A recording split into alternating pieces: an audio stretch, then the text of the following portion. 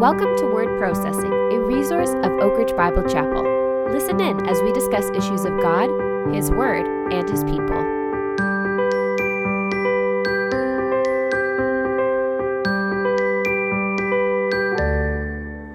Hello everyone, welcome to another episode of Word Processing. My name is Andrew, I'm one of the pastors at Oak Ridge Bible Chapel, and I'm joined with the other pastor, Josiah. Josiah, it's great to see you. Great to see you as well. We are here today talking on the podcast as we always do about God's Word, and today we're going to be looking at one of those words that we use a lot in the church. One of those words that I think sometimes we use without even fully understanding or realizing the implications of what we're saying. I think it's sometimes even a word that different people have different things they mean by it when they say the word. The word we're going to talk about today is calling.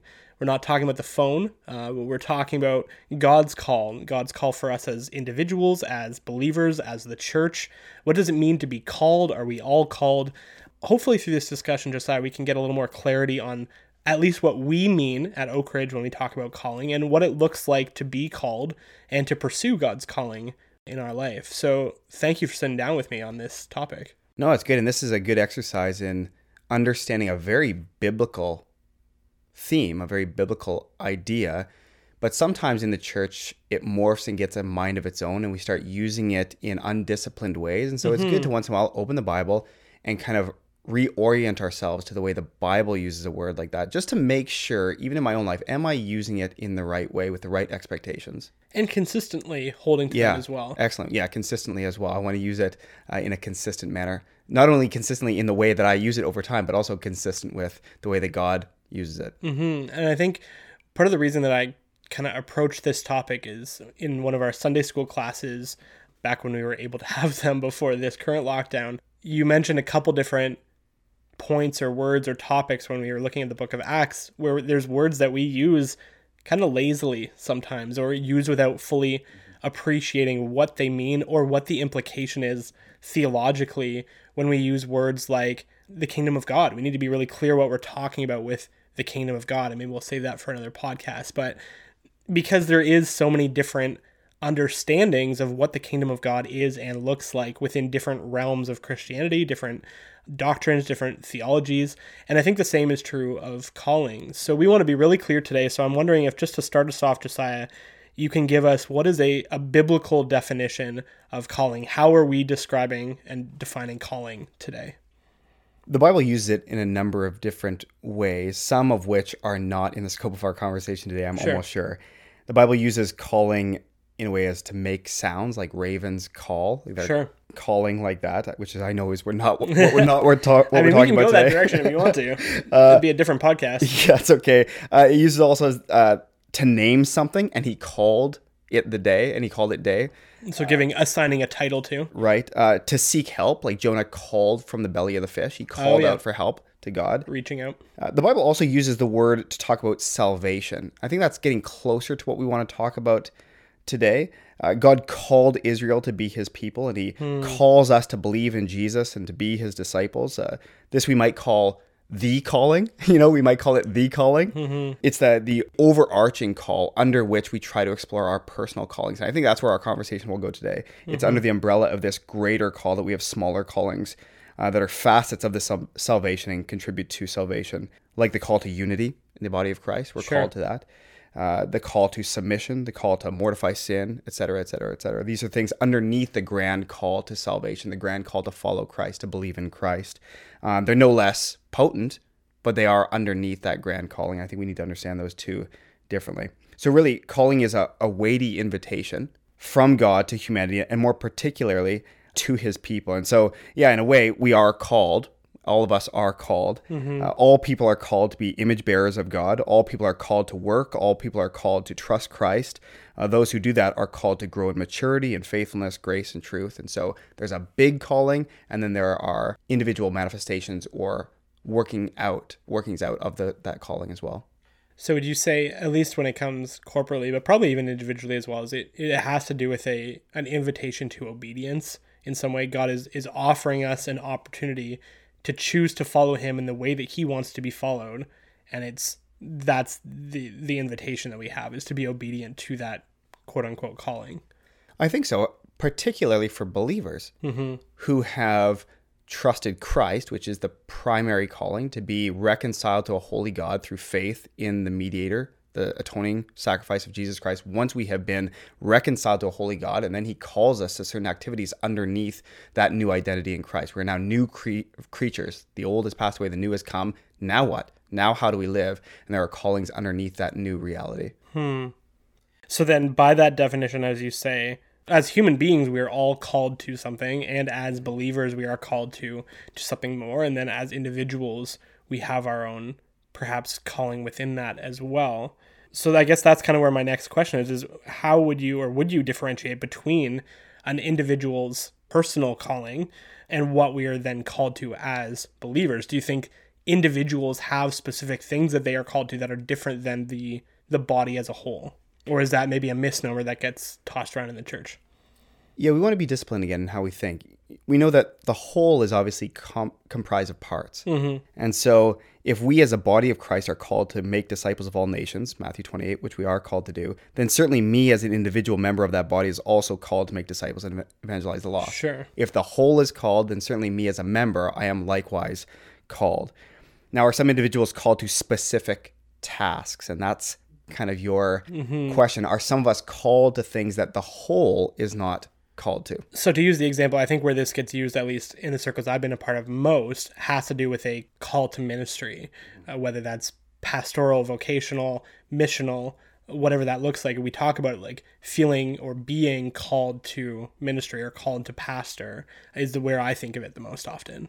And certainly we have to affirm that that's true. Ephesians 4 is very clear that God set some people apart as gifts to the church, and they were called as apostles, prophets, evangelists, pastors, and teachers. And then they were equipped to fulfill that particular calling. And we see in Romans 12, 1 Corinthians 12, 1 Peter 4, that we are all uniquely equipped to serve the body of Christ by God's grace and with his power, with our spiritual gifts, we might call them. And whereas the manifestation of the Spirit in your life will be different than mine, we are called to the unity in the body, to serve the body, to the building up of the body of Christ, to the ministry of grace. We are called to that. Similarly, the way we go about that will be slightly different according to how we are equipped to do that and in the different opportunities we're given to play that out. And so we do have these grand callings, but then we do have smaller, more unique manifestations of that calling in each of our lives. So going back to, I guess, what you said there, I think Paul's illustration of the body and the different body parts probably, I think, fits this picture quite well of, each individual part of the body, we have our own tasks or giftings or skills that we are created for. But all of that is within the context of the fact that when we are together, we are the body of Christ working together for one purpose. For sure. And I think another example would be, let's take it away from the realm of the local church for a moment. Just by virtue of the fact that we are married and have children, we are called by God to be husbands and fathers. And that is undeniable. And God is not silent on how we should carry out that calling. He has expectations and guidelines on how to be godly fathers and godly husbands. At the same time, the way that you are a husband to Natasha and a parent to your daughter is going to be slightly different than the way I am a husband to Patricia and a parent to my kids. Same grand calling, but the way we play those out will be uniquely different because the unique circumstances and the people we're involved with are different. And so, again, at the macro level, yes, there is shared calling. At the micro level, at the personal level, there are differences. Well, what a great example then, too, of like, we are both called to be husbands because we are married men, and our wives are called to be wives because they are, we have very similar and yet different callings even within the marriage and household structure. Yeah, sometimes we get the cart before the horse a little bit. Am I called? Therefore, I should do this. Sometimes we find ourselves in a circumstance or in a relationship. Guess what? You're called. Doesn't matter if you feel called or not. That relationship is upon you. You're called. Doesn't matter if you feel like you should be part of a local church. If you're a believer, you are part of the body of Christ. You're called to be a part of the body of Christ. It doesn't matter what you feel like or not. If you feel called to that, like at that point, your emotions attached, your acceptance, your affirmation in your heart, or however you want to define that, is really irrelevant. You are this. You are a human being. You are an image bearer of God. If you have trusted Christ, you are a disciple. Your identity has changed. That's set in stone. You don't get to decide that. And with that comes some callings that we are either going to faithfully carry out or unfaithfully. Yeah, I think that's a really important distinction there. We are called whether or not we want to be, or whether or not we choose to be, or whether or not we at times even realize. So I think that really puts the emphasis on seeking to understand what believers are called to, and reading God's word and partaking in, study like this to really understand what does it look like to do what all the things that God has invited me to do and given me opportunity to do as well. Some people may say, well, I don't have the gift of evangelism. I'll leave evangelization to people with that gift. They've been gifted for that task. They are called to that. And yet we need to understand that we are all called to evangelize. We are all called to be salt and light. Some people will say, and I've talked with many, particularly young parents, for example, who say, I just don't feel called to be a mom. I don't feel called to be a father. Too bad. If you are a father, if you have kids, you are called to be a father. It does not matter what you feel like. There are just some things that we need to understand. The calling is just attached to the identity we have. And really understanding our identity in Christ, our identity as God declares our identity, and realizing that that is just a part of the role that we are in. I think back to a story I heard once. It was at a church with a fairly famous music team, and how someone came up to one of the pastors after and said, I'm really feeling called to be on the music team and be a part of that. And the pastor's response was, well, we actually don't have any spots right now. What we really need is someone to help sweeping up the rows and cleaning up the communion cups or something after service. And they said, oh, I might have to think about that. I'm not sure if I'm really called to that. Yeah. I think what a classic example of we are all called to serve in the church. That's not going to look the same for every person, and realize that we are called to this. We are called to be a part of a local church, to serve in a local church, to love one another, to do all the one another's, and how that manifests might be different than how we want it to, or how we think it should, or how we feel it should. It should be very telling, at least a yellow flag as to our understanding of the theology of calling, when we realize that rarely are people called to those types of jobs you just mentioned. Rarely does someone stand up and say, oh, I totally feel called to clean the toilets of the church. Sure. I totally feel called to that. Rarely do people do that. Usually they feel, quote unquote, called to a public ministry, a ministry of so-called esteem, right, or honor. And so that right away should alert us that we're probably misunderstanding what calling means. If you never feel called to the service jobs, by the way, the Lord was pretty clear on he came to serve. And those who come after him are to be servants, right? And the least here are the greatest in the kingdom. I feel like I remember a story about Jesus and foot washing, something like that. Amazing. Yeah. Amazing how relevant, the Bible can be. Yeah. Well, so taking that idea then, just as it's very clear as we've been talking that there is a clear biblical emphasis on what it means to be called and what it looks like to be called. But I think we can acknowledge as people who have been around the church for a while, and I'm not just talking Oak Ridge, I'm talking about the big C, the global church, been a part of local churches or the Christianity under the Christian umbrella.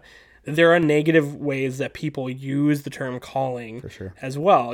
I think the one I think about the most is God is calling me to date you. I feel like every bad Christian romance novel or flick has had someone, making that statement, or that youth group moment. Everyone's, God's calling me. How can you deny dating me if God's calling me to date you?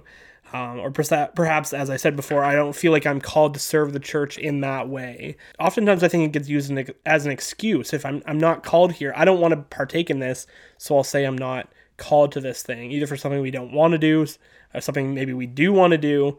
At the end of the day, it sounds like it comes down to an issue of maybe discerning God's will, or discerning our identity, or discerning our place, or what part we play in the church. And so I guess my question, if I can loop around after that huge description, is how do we distinguish between God's will and something that's just a desire of ours when it comes to calling? And are there times when the two overlap and times where they don't?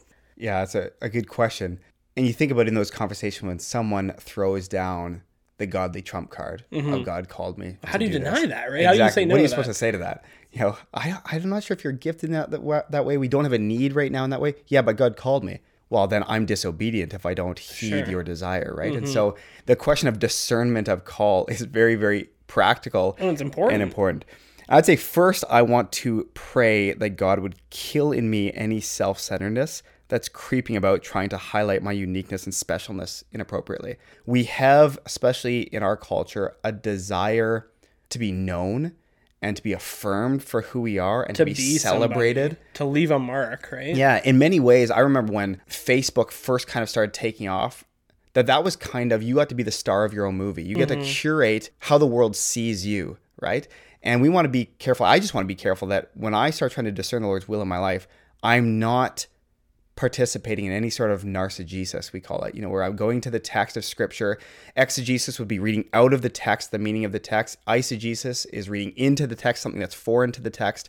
Narcigesis, we say kind of tongue in cheek of, I'm reading myself into the text. I'm the center of everything. Every passage is ultimately about me, not about Christ. And so I want to avoid that in my life. I want to make sure that I'm not being unnecessarily or sinfully self-promoting in a way. And that's something that I think takes a lot of prayer. I want to kill those idols in my life to seek his will. I want to get that out of the way. And so anytime I try to determine the will of God in my life, you want to kind of avoid that, get yourself out of the equation. I certainly don't want to impede on someone else's will as also when I'm discerning God's will for my life and step on someone else's Christian liberty. Like you said, I feel like the Lord is calling me to date you or to marry you. Well, all of a sudden I've taken my will, fused it with God's, and I'm going to trample all over your will. Because you might say, I don't feel that same way. Like, that doesn't sound right to me. It doesn't matter. God said this, and so you have to heed God's will, or you're a bad Christian. You don't trust the Lord.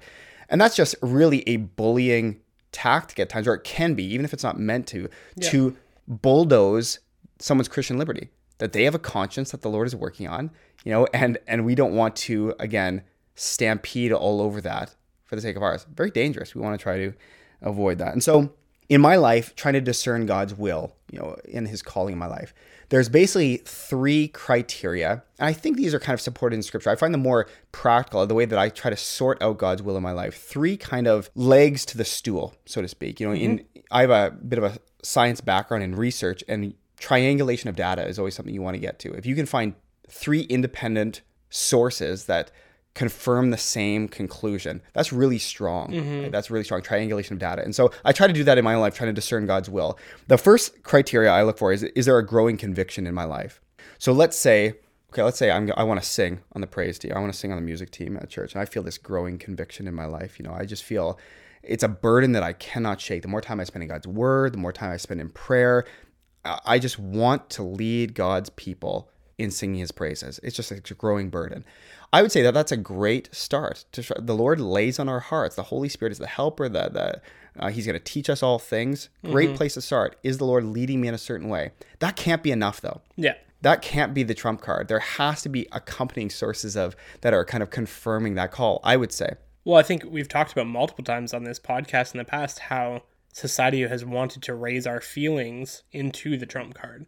Well, if I feel this way, therefore it is. Yeah. And I think that's a great example of just because you feel something doesn't necessarily mean you need to move forward on that. Yeah, that's right. And we want to be careful not to swing the pendulum the other way and say that our feelings and convictions are unimportant to be avoided. Of course. And so we just want to put them in their godly place. And so we want to be sensitive to the Holy Spirit, prayerfully asking the Lord, where do you want me to go in my career, my life? Where do you want me to serve? What do you want me to do with this relationship? Whatever the case may be, whatever the blank is that we're trying to fill, where is this growing conviction in my life? The second leg of the stool, so to speak, would be the provision of opportunity. So I think that the Lord can open doors if he wants you to serve, if he wants to go in a certain direction. He can also close doors. We know that. We've experienced those things. And again, left by itself, open doors, closed doors cannot be the sole arbiter of calling. We cannot just leave it to that. But again, when you couple that with a growing conviction, to extend the example, I feel this conviction to lead God's people in music. And lo and behold, I just feel like our church needs someone perhaps. And they've actually put out the word that they're looking for people to consider this. And all of a sudden, my conviction is met with this possible opportunity. My theological ears are perked up, right? This could be a great thing. Those two realities going together. Now, again, I think there's a third one that we can add to that, and that would be the affirmation of the saints. So what are God's people around me that know me and are praying with me and for me? What are they saying about my maturity level, my ability to handle this task, my ability to do it well? And I just think if you bring all of those 3 voices together, I think we can take confident and still prayerful steps forward, knowing that we're exploring the Lord's will for our lives. But if one of those are missing, I think we should just pause. Don't be afraid to pause and just spend some more time in prayer. If I have the opportunity, I have this growing conviction, but the people that know me best are saying, I don't know if that's your best calling. There's wisdom in just slowing down. Or if people are saying, yes, totally you need to do that, and the opportunity is there, but I don't have the conviction, sometimes I just need to spend some more time in prayer. Again, this is not an exact science. It's just 3 things that I've sometimes used to kind of sort out where the Lord wants me to go. Again, underneath the massive umbrellas of clear callings that I have in life. This is more the application of those callings. Yeah. I don't have an overly unique, special calling. I'm just not that special. I'm not that gifted. I'm not any of those things. In my flesh, I want to believe that I am, but I'm not. I have these grand callings that I'm adhering to. God has said, here's how I want to be worshiped. Here's how I want to be served. Here's how I want the church to do its work. And my job is to say, how can I join in the calling I've already been given with the unique way that the Lord has put me together? And these 3 ways, I think, can sometimes help us sort out the direction to go. Don't neglect the voice of the saints that know you well, that are praying for you. Yeah. This obviously assumes that people around you know you, are praying for you, which in our day and age maybe is there's a dearth of that. But what are people saying around you? How do they affirm and how do they feel the Lord is leading you? Where's that growing conviction? Where are doors being open for you to serve? Don't be afraid too to serve in those places. Maybe doors are opening that are just not all that glamorous, yeah. And that is fine. We need the body of Christ to serve in all different ways. I think that's the best way for people for the third thing, for people to get to know you often.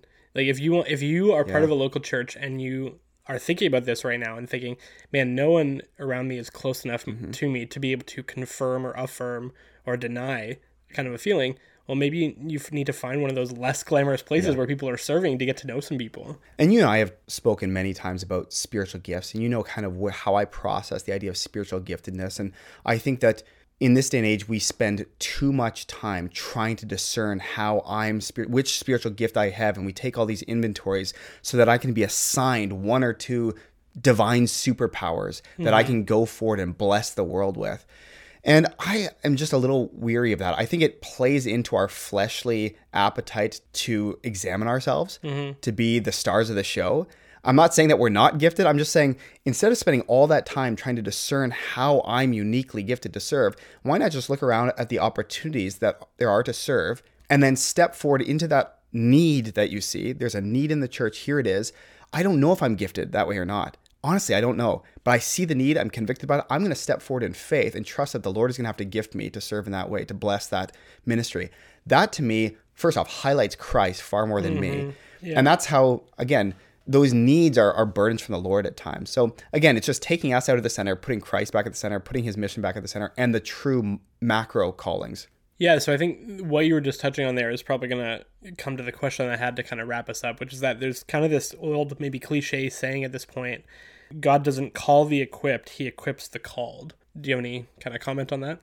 Yeah, like so many statements like that, it's pithiness sacrifices clarity at times. You can't have both often. And I think that's what's going on there. It's not untrue wholesale, but it lacks some nuance perhaps. Certainly God equips the called. Certainly he does, with the Spirit, with gifts, with the body of Christ, with hope, with preachers, with his word, etc. He equips the called. But surely God also calls the equipped as well. Yeah. Clearly, God was calling David to fight Goliath, and we know later that David had been trained in the fields killing lions and bears. He was not ill-equipped for the task. Did God still help him in that moment? Of course he did. But just to make those two things mutually exclusive that's not appropriate. I think that is becoming, maybe it's not increasingly common, but maybe I'm just more aware of it now, as I feel like I'm seeing more and more, maybe in the social media age, statements like that where it's unnecessarily splitting. It's either this or this. I saw a post going around for a while. It was like, Jesus didn't die for the people who are living great lives and at church every week and love him all the time. He died for those who are hurting and broken and all these things. It's like, well, no, it's not one or the other. He died for everybody. He didn't just, in the same way that he didn't just die for the people who have their lives together, he also didn't just die for the people whose lives are broken. And I think it's the same thing here, is we don't want to risk splitting it in one way or the other. I love the idea behind the saying of like, if God is calling you somewhere, he will equip you. And he is the one, again, it puts the emphasis and onus back on him, that he is the one who will provide you and empower you and build you up and give you those gifts or skills that you need for that. But we don't want to shy away from, if God has given you equipping, if he has put things in your life, skills, gifts, whatever you want to call it, why would you not use those things to honor him also, and pursue the calling that he has given all believers using the things that he has given you? It seems kind of illogical to not use what God's given you unless you have a specific reason not to, I guess. Yeah, don't wait for a clear quote unquote calling to start trying to be prepared to meet that calling. Start serving the Lord. And again, I think we need to take our focus off of ourselves and our quote unquote individual callings, my special mission from the Lord, and instead look at the clear callings he's given to his people, and then prayerfully look at your body of believers that you belong to and say, where can I help this group accomplish the call that we've all received together? How do I fit in so that I can further this cause that God has given us and be part of this body that's making this happen? That's so much more a biblical view of calling than the individualistic view we sometimes get sucked into. And honestly, it's a more beautiful, more effective call. How could it not be? It's from God, right? We actually handcuff ourselves when you get too individualistic. Going back to that idea that I mentioned earlier of the, as we call it, call to ministry, or those who are maybe feeling that conviction towards pastoring or vocational ministry, how would you differentiate that? Or how would you advise someone who might be listening to this, who's maybe been feeling a growing conviction to pursuing seminary or mission work or vocational ministry?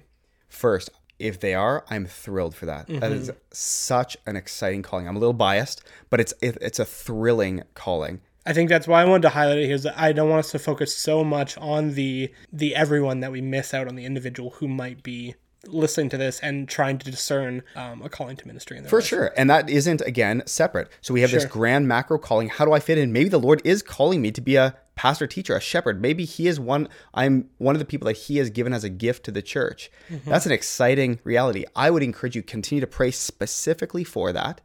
Search the scriptures, 1st, 2nd Timothy, Titus, see what the expectations are. Pray over those. Say, Lord, I want to be conformed to these expectations, these qualifications. Whether or not I end up serving in a pastoral ministry, these are good things to aspire to. And then get godly men and women around you praying for that same thing and talking with them about it, getting their input. Don't go this solo. Get the voices of the redeemed around you, the voices of people who know you, who are praying for you, to affirm you and to eventually, hopefully, lay hands on you and send you out into ministry, whether that's formal pastoral ministry, missionary work, whatever the case may be. I just really encourage people to involve the body of Christ. There's no substitute for mature brothers and sisters in Christ around you, cheering you on, affirming you. At the end of the day, if the Lord doesn't lead you in that direction, you still have a group of people that know you, love you, and are affirming wherever you go or cheering you on as you go. That's such an encouragement. So important. And I think by doing something like that, even if that is not the door that God ends up leading you towards, at least you know, right? I think there's nothing worse than that feeling of like wondering and questioning, is this God's will or not? Is this something that I'm just wanting or something that God wants me to do? And having to kind of wrestle with that ambiguity. And I think by purposely putting yourself in situations where you are pursuing what God has clearly called all believers to do and being a part of the local expression of his church, you are connecting with people, surrounding yourself with people, so that when that door does close, you'll have people there to support you and care for you, and you'll know. And if it does open, then you'll have people there to support you and care for you, and you'll know. Again, I know we probably say it all the time, but what a blessing it is to be a part of a local church. And you see the reason that God gave us this expression. And there's beauty also in, as we try to discern our individual calling, whether it's pastoral ministry, serving in some other capacity, sharing the gospel with a specific coworker, whatever the case may be, the clarity with which we step forward in those individualistic callings are oftentimes directly related to how we pursue the macro callings. We are all called to pursue holiness. We're all called to walk with our Lord. We're all called to be part of a local body of Christians. And so as we lean into the callings we know are there, the individual callings become so much more clear. If I'm not walking and pursuing holiness, the confusion around my individual calling will be greater. But if I am leaning into these callings that we all have to be salt and light, to share the gospel, and I'm really taking seriously what I know God has called all believers to do, those individual callings have a way of becoming increasingly more clear or less important. All of a sudden, our self-worship starts to die more and more. And sometimes that's the first thing that has to happen. Well, listener, I hope you feel encouraged by this conversation. I hope maybe we can bring some clarity to one of those ambiguous terms that gets used, because really, as we've said today, biblically, it is not ambiguous at all. We are all given an opportunity to be obedient and to follow Christ and choose how faithfully we are going to do that. So my prayer for all of you today listening is that you'd spend some time in prayer. I think that first step that you talked about, Josiah, is just so key. Being God's word, praying, opening yourself up to the movement of the Spirit to lead and to guide you and to grow those convictions, and ultimately just be ready to step out and do. I know it maybe feels harder with being separated right now with the state of things, but there is plenty that can be done physically at the church or over the phone or in email, and lots that can be done. Man, what a blessing it is to be a part of serving God's church with other people. It's some of the best friendships I've formed in the churches have come through serving in some capacity. I think it's a great way to get to know people and to get known by people. So Josiah, thank you for going through God's word with us today. Until next time, go and be blessed. Thanks for listening to this week's podcast. We hope you are encouraged and learned something new. Visit oakridgebiblechapel.org to listen to sermons and for more information.